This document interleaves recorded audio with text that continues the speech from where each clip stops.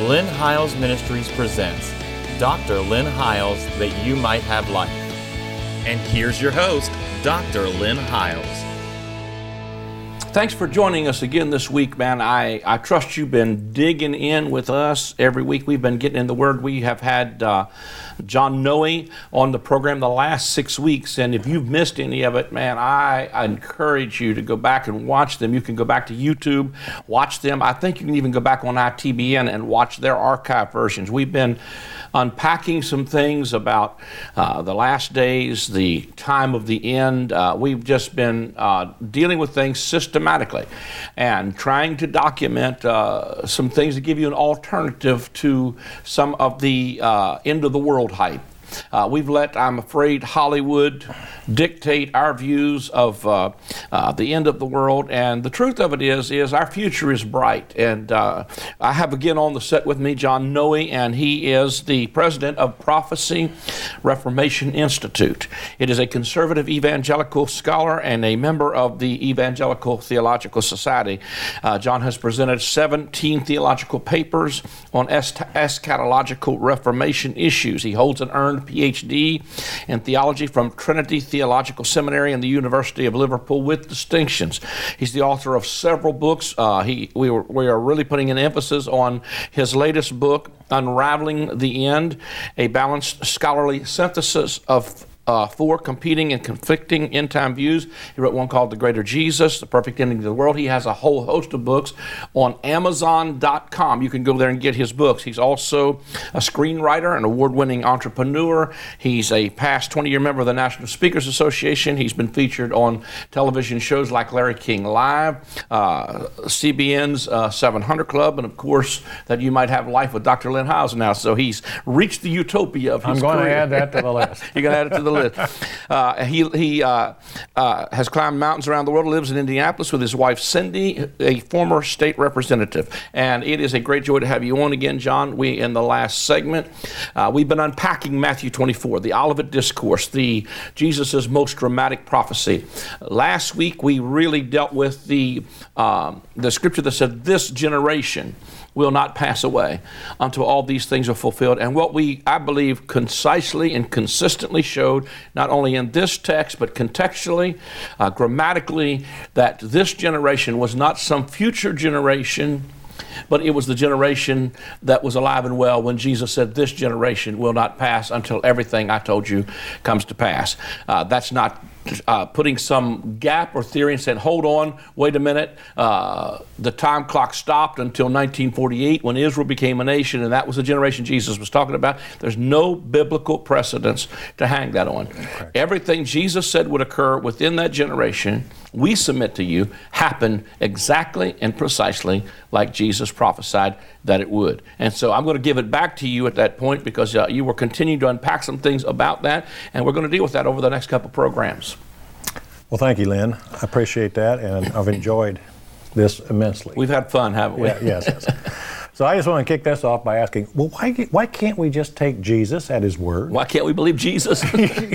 you know, there's a hymn that says, "'Tis so sweet to trust in Jesus, just to take him at his word, just to rest upon his promise, just to know, thus saith the Lord." Mm-hmm. Well, why can't we do that here? Why can't we just take Jesus' word naturally and literally, as he said? And I want to suggest that there are two reasons. One is our allegiance or bondage to a particular postponement traditions that interrupt this timeline of Daniel and time frame of the other New Testament passages that we've been looking at, and futurize it. And yet, a second reason is there are many people who will say, well, okay, this makes sense, and it's a lot better that, all this stuff is uninterrupted and it is sequential, chronological, literal, in its time frame fulfillment. But I just can't fathom how all these things that Jesus mentioned in the Olivet Discourse, I just can't fathom how in the world they possibly could have been fulfilled in this time frame. Mm-hmm. How in the world will that happen?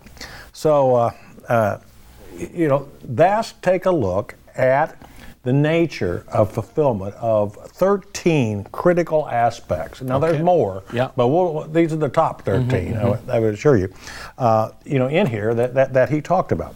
So to get started on that, the first critical element, and I call them elements, is the end of the age.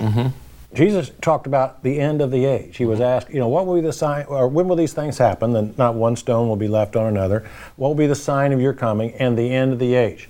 What age was he talking about back then? Well, back then, the Jews viewed time as composed of two ages, this present age and the age to come.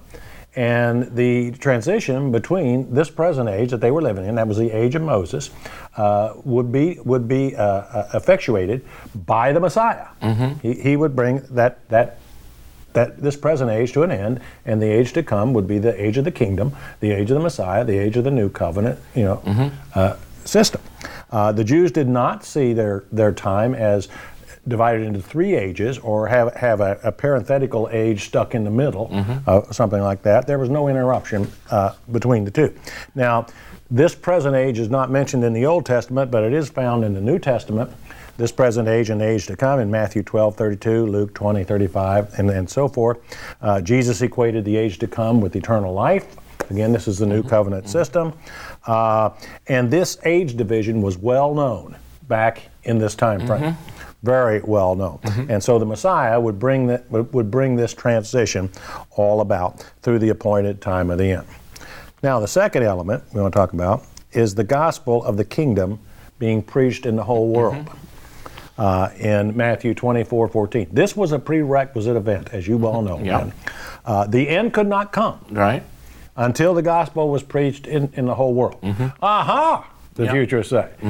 The gospel wasn't preached in America before AD 70. The gospel wasn't preached in Africa or in Australia or anywhere like that. The great missionary movements of the 17th and 18th century, I believe, those hadn't happened yet. Well, all right, then we have a problem if that hadn't happened yet. But the solution is this, is that New Testament writers affirm that whatever Jesus meant by this gospel will be preached into the whole world before the end could come, actually occurred. Where? Well, here's a couple. Paul, writing 31 years after Jesus' earthly ministry, says this: all over the world, this gospel is producing fruit and growing. All over the world. Same terminology. Okay. Colossians 1:6, Colossians 1:23. The gospel that you heard has been proclaimed to every creature under heaven. Every creature under heaven. That's what the word says. Paul in Romans 1:8. Your faith is being reported all over the world. Now, that's not Paul's opinion. That's inspired scripture, and these are the same words, or very similar words, to what Jesus used, and there's more. There's several more I won't go into now, but even more. So therefore, according to the Bible, this gospel was preached into all the world in fulfillment of Jesus' prerequisite event. Therefore, by the testimony of Scripture, that one has been met. That prerequisite event had been satisfied, and therefore, the appointed time of the end was cleared to come. All right. Third element.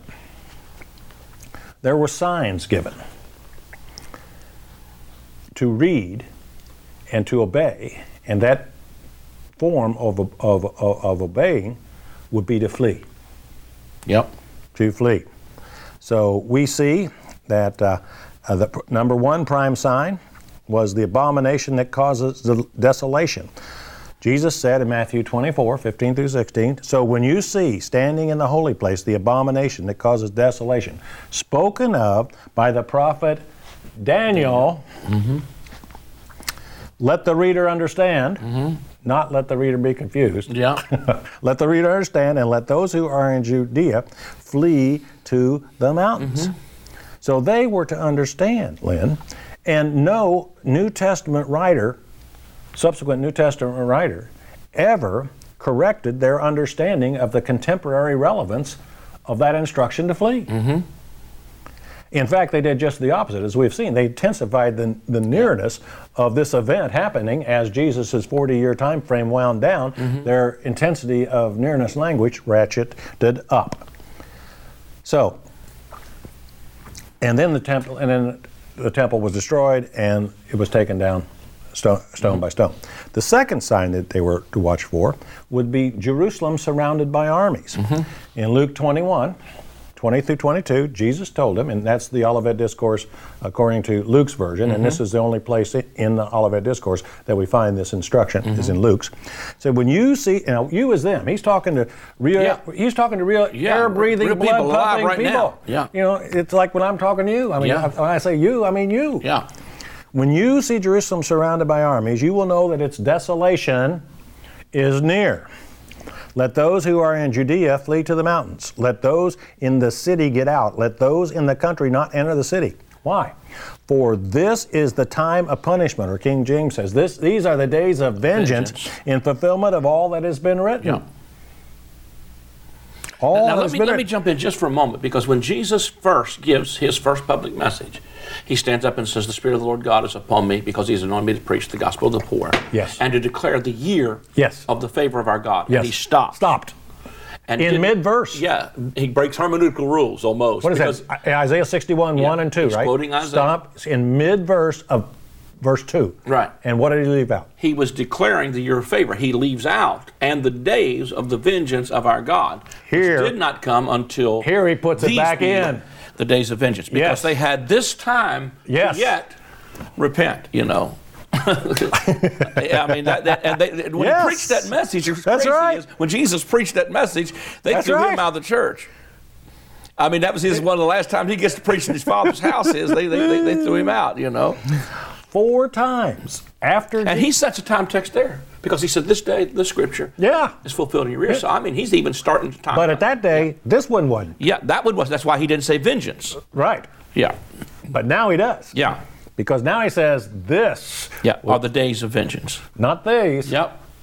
But these. That's right. Now, this was the day of vengeance on him. Yep. But this is something.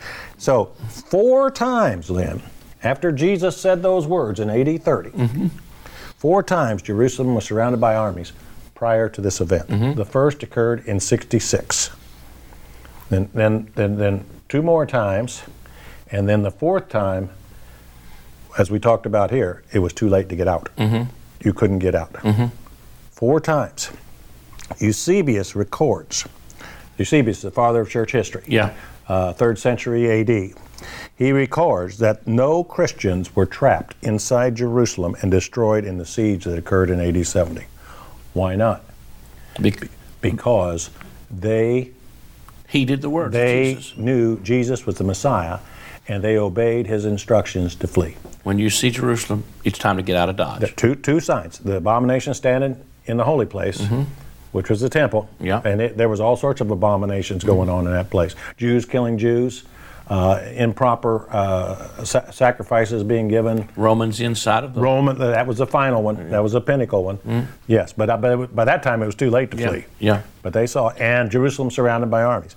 And didn't history record that at that moment, that for some reason the Roman general hesitated, backed up, and the Jews that knew what Jesus said got and fled to Pella. Is that correct? Didn't and the siege when Titus is leading? It was too late then. Okay. It was too late to get out then. They had to get out for the first 3. The first 3, but I'm talking about they fled to Pella during one of those sieges. That's one of the places, and other places, right. Now, there were 2 groups that failed to follow Jesus as a prophet and as Messiah, and they perished, and they experienced the horrors and the judgment of the destruction of Jerusalem. 1 is the unbelieving Jews, and 2 are former followers of Christ who were zealous for the law and went back in Jerusalem, and they suffered the age-ending judgment. I know I'm making this one a little bit longer than we want to, but I want to say this too. In order for, everybody right now in a lot of hype about the end of the world, in order for this stuff to fit again, first of all, they got to build another temple. They got to reinstitute animal sacrifice. I mean, we'd be a long way from that, even if what they're saying is true in the future. And then the second thing, I'm watching the other day, and I don't mean to be critical, but I'm watching the preacher say we need to get the Jews to go back to their homeland so Jesus can go back. And the first one is getting Jews to go back to their homeland, to kind of get them to return back to Jerusalem. And the very next guy comes on, and he says, when you see Jerusalem encompassed with armies, let him that's in Judea flee into the mountains. In other words, it's time to get out of Dodge. I'm sitting there thinking, now wait a minute, one guy's telling me to go back, and the other guys tell me when I see the armies coming to get out of Dodge. If I was a Jew watching this and they're trying to get me to go back to my homeland, I'd be like, what are y'all doing? Setting me up for another Holocaust? Because if I get over there and then what's going to happen in the next couple of years is that this is going to all end again. That stuff is crazy to me. What we're trying to show you is that it can only fit. It can only fit in this time slot. This was the temple. This was the temple that was being destroyed. These were the people that Jesus was saying, when you see it encompassed with armies, it's time to get out. This was the appointed time of the end. That's right. Now, Lynn, bad theology has caused many bad wars. Yep. And bad theology today can cause another bad war over there that has nothing to do with eschatological fulfillment. Whether it's our theology or Islamic theology, it's all but it could be what we believe is important. Now, back then, Josephus records 1.1 million Jews were killed in Jerusalem. Now, that's not to count all the ones in other skirmishes around and in Diaspora and taken into captivity and prayed, and used in the Colosseums and all this kind of stuff. Yep. Now, I do want to mention one more time. Sure. Maybe more than that. While you're doing that, I would encourage people to read the writings of Josephus, because everything we're talking about is historically documented. Well, he is the only eyewitness account we have of this time period. Mm-hmm. There is no other. It's just Josephus. Now, he's a controversial character for a number of reasons, but he's the only eyewitness account that we have. There are no other. Amazingly enough, when I read some of that history and I read how he wrote it, I can literally see the wording of that in the scripture being fulfilled that Jesus was prophesying when I read about Josephus' account of this siege of Jerusalem. It's amazing. And do you know that Josephus actually declared that Jesus was the Messiah? Yep. Much to the chagrin of many Jewish Josephus scholars. But that's what I wrote my screenplay on is about this time period. Mm-hmm. And I talked to one of the major, if not the major, Josephus scholars who's an unbelieving Jew, unbelieving in Christ Jew, and this one section in Antiquities of the Jew where it's 2 paragraphs. He said, John, well, you do have one thing going for you on that. And I said, what's that? He says, there are no manuscript discrepancies. I said, hello? Yeah. None? I mean, we even have manuscript discrepancies with this. Yeah. None. He said, all the manuscripts that we have, those passages where Josephus claimed that Jesus was stated, that Jesus was the Messiah, and some more things too. There are no manuscript discrepancies. Isn't that interesting? That's great. And I just want to emphasize once again that as Drs. Klein, Bloomberg, and Hubbard say, the historical defensible interpretation has the greatest authority. That is, interpreters can have maximum confidence in the understanding of a text when they base that understanding on historically defensible arguments. That's what we're doing. We're taking Scripture and historically defending those fulfillments. That's a much greater burden than extrapolating this and saying, well, one of these days, however all this stuff might happen, that'll be the fulfillment. Because then you don't have that burden, because you can just extrapolate it out to a future time. But we're explaining the historical fulfillment of these things. Okay, the next element here. Those days cut short for the elect's sake. Now, the elect in Matthew 24 is worded was not the unbelieving Jews. It was the church. It was for their sake that these days had to be cut short. Why? Because they were considered to be a sect of Judaism by both the Jews and the Romans and by themselves. And the church, Lynn, was never in more danger of going out of existence than it was right prior to that. Here. And Jesus quotes that and says, and Daniel states that. Yeah. And he quotes Daniel, and then he adds to it, and never again shall be. Right here. That's why these days had to be cut short for the sake of the church. And those days were cut short, and Christianity, because of this event, was then freed up to not be considered a sect of biblical Judaism, but freed up to become its own worldwide faith movement. And from then on, it's just like leaven that's filled the whole earth of the kingdom. There you go. Verses 23 and 26. Let's read those, because this is important. At that time, Jesus says, if anyone says to you, look, here is the Christ, or there he is, do not believe it. For false Christ and false prophets will appear and perform great signs and miracles to deceive even the elect, if that were possible. Now, if it weren't possible, why even bring it up? Mm-hmm. See, I have told you ahead of time. Mm-hmm. Now, here's something he does. He repeats it. You know, have you ever been talking to somebody and you didn't think they get it? So if anyone tells you, he says it again. There he is out in the desert. Do not go out there. Here he is in the inner rooms. Do not believe them. And then he talks about lightning, which is our next point. But let me just stop right there and say this. The deception of the elect, as Jesus frames it here, is the idea that when this type of coming, this cloud coming, in age-ending day of the Lord judgment takes place, you will be able to see the person, the bodily person of deity. Mm-hmm. In other words, a visible appearance of Jesus. Jesus is saying that's the deception of the elect. Mm-hmm. Because this type of coming, cloud coming, in its many uses and fulfillment in the Old Testament, never was a visible appearance of Jesus. That's why it requires a sign. Because that's why it requires. We'll get to the sign in a minute too. Right, yeah. But that's a deception. Because if this were the visible one, you don't need a sign. It's just hello. That's right. Now, the good news is they are still the elect. Mm-hmm. The bad news is they're deceived on this point. Yeah. So it's important, for us to realize that. And there's many Christians today who are looking for this kind of thing. Say, well, when Jesus comes, everybody will see it. Mm-hmm. Everybody all over the world, and they talk about satellites and TVs and all that kind of stuff. Well, that's not what Jesus said. And Jesus even said something else about this in John 14. If I could turn to there real quick. Mm-hmm. He said, Lynn, verse 18, I will not leave you as orphans. I will come to you before long. The world will not see me anymore. Mm-hmm. Question, how long is Jesus is not anymore? Mm-hmm. Anyway. Mm-hmm. So he said, before long, the world will not see me anymore. The whole world will not. I believe that's still in effect. Yeah. But he said, but you will see me. Mm-hmm. And many others have. But the whole world will never see him. Mm-hmm. But many are looking, who are under the deception of the elect, for a time when Jesus will come and everybody will see him. Mm-hmm. Not so, says Jesus. And then he talks about as lightning. He says, for as lightning comes from east and flashes to west, so it will be at the coming of the Son of Man.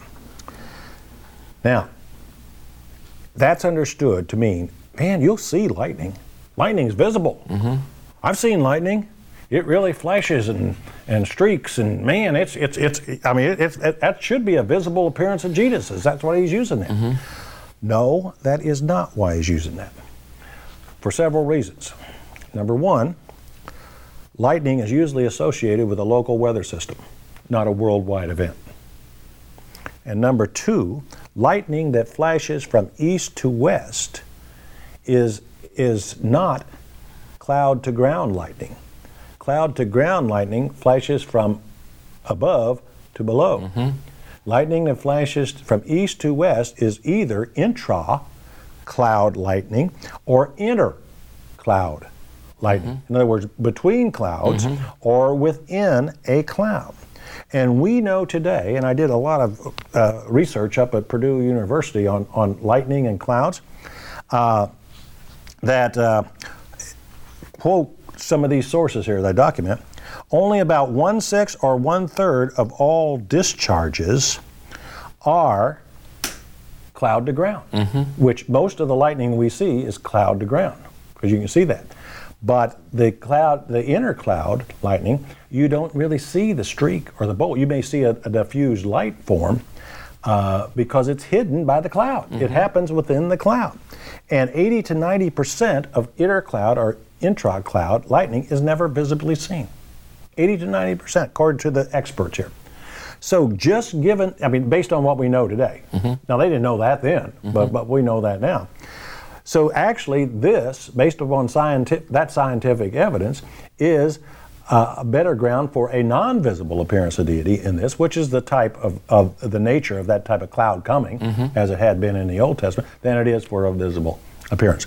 But I think it also has a symbolic appearance. It could, suddenness, the darkness of the day, a day of clouds, talks about it. Day of darkness. Yeah, Let me just say to our audience, we're not going to cut for this segment. I'm going to let you keep on talking. We're going to cut this in just a few minutes as we go off the air, but we're going to continue this conversation next week. So if we want you to tune in, because I don't want to break the pattern here, but I just want to let you know we're going to tune in next week and continue. We're going to continue running this same conversation next week, so tune in. Go ahead, John.